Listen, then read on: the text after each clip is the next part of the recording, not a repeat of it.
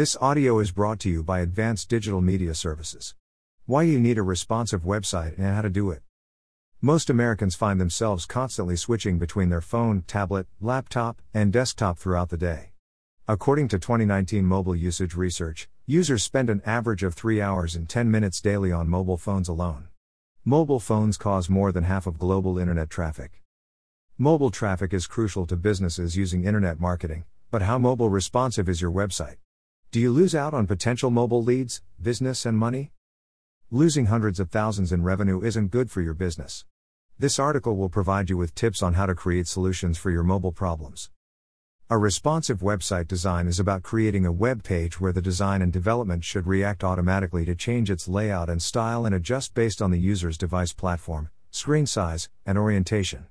On the other hand, a static website doesn't change the layout and style no matter what device you are using.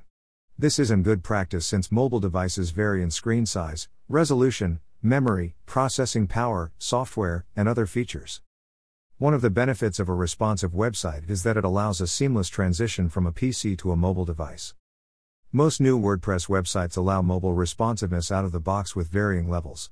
A responsive website is not only intuitive, but every detail is placed carefully throughout the entire page. From colors to buttons, from scrolling to zooming, to font style and size, these details are essential. Having tiny and unreadable fonts or buttons that suddenly move or disappear will increase the bounce rate. Improve your bounce rate. Improving your bounce rate means improving the performance and behavior of your website to make it user-friendly. Here are 7 specific metrics on how to make a responsive website that you can follow to keep your mobile visitors on your website. Load time. According to research, 53% of visitors leave after 3 seconds of loading time. Trimming load time is vital to ensuring that visitors stay on a website. To reduce the load time, compress and optimize images, remove unnecessary media files and plugins, reduce redirects, and choose performance-optimized web servers like Ajax. Use Content Delivery Network for leverage and other available features. Declutter. The average screen size of mobile phones ranges from 5.5 inches while tablets are at 7 inches. Website developers tend to cram information on the website that destroys user experience and drives visitors away. Declutter and place all the vital information at the top of the page. Remove unnecessary media files, pop-ups, autoplay videos, ad placements, and other annoying features. Direct CTAs.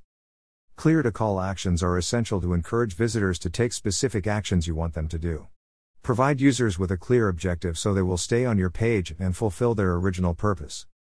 Easy navigation. Intuitive navigation is a critical element of responsive website design. Intuitive navigation means that the website design allows traffic to flow logically from web page to web page. Provide intuitive and self-explanatory links and buttons, which allow easy access when returning to the homepage. Limit the number of menus and options, including drop-downs, and have a search bar on every page. Zooming. The website design should allow responsive zooming, especially on mobile devices that have a smaller screen size.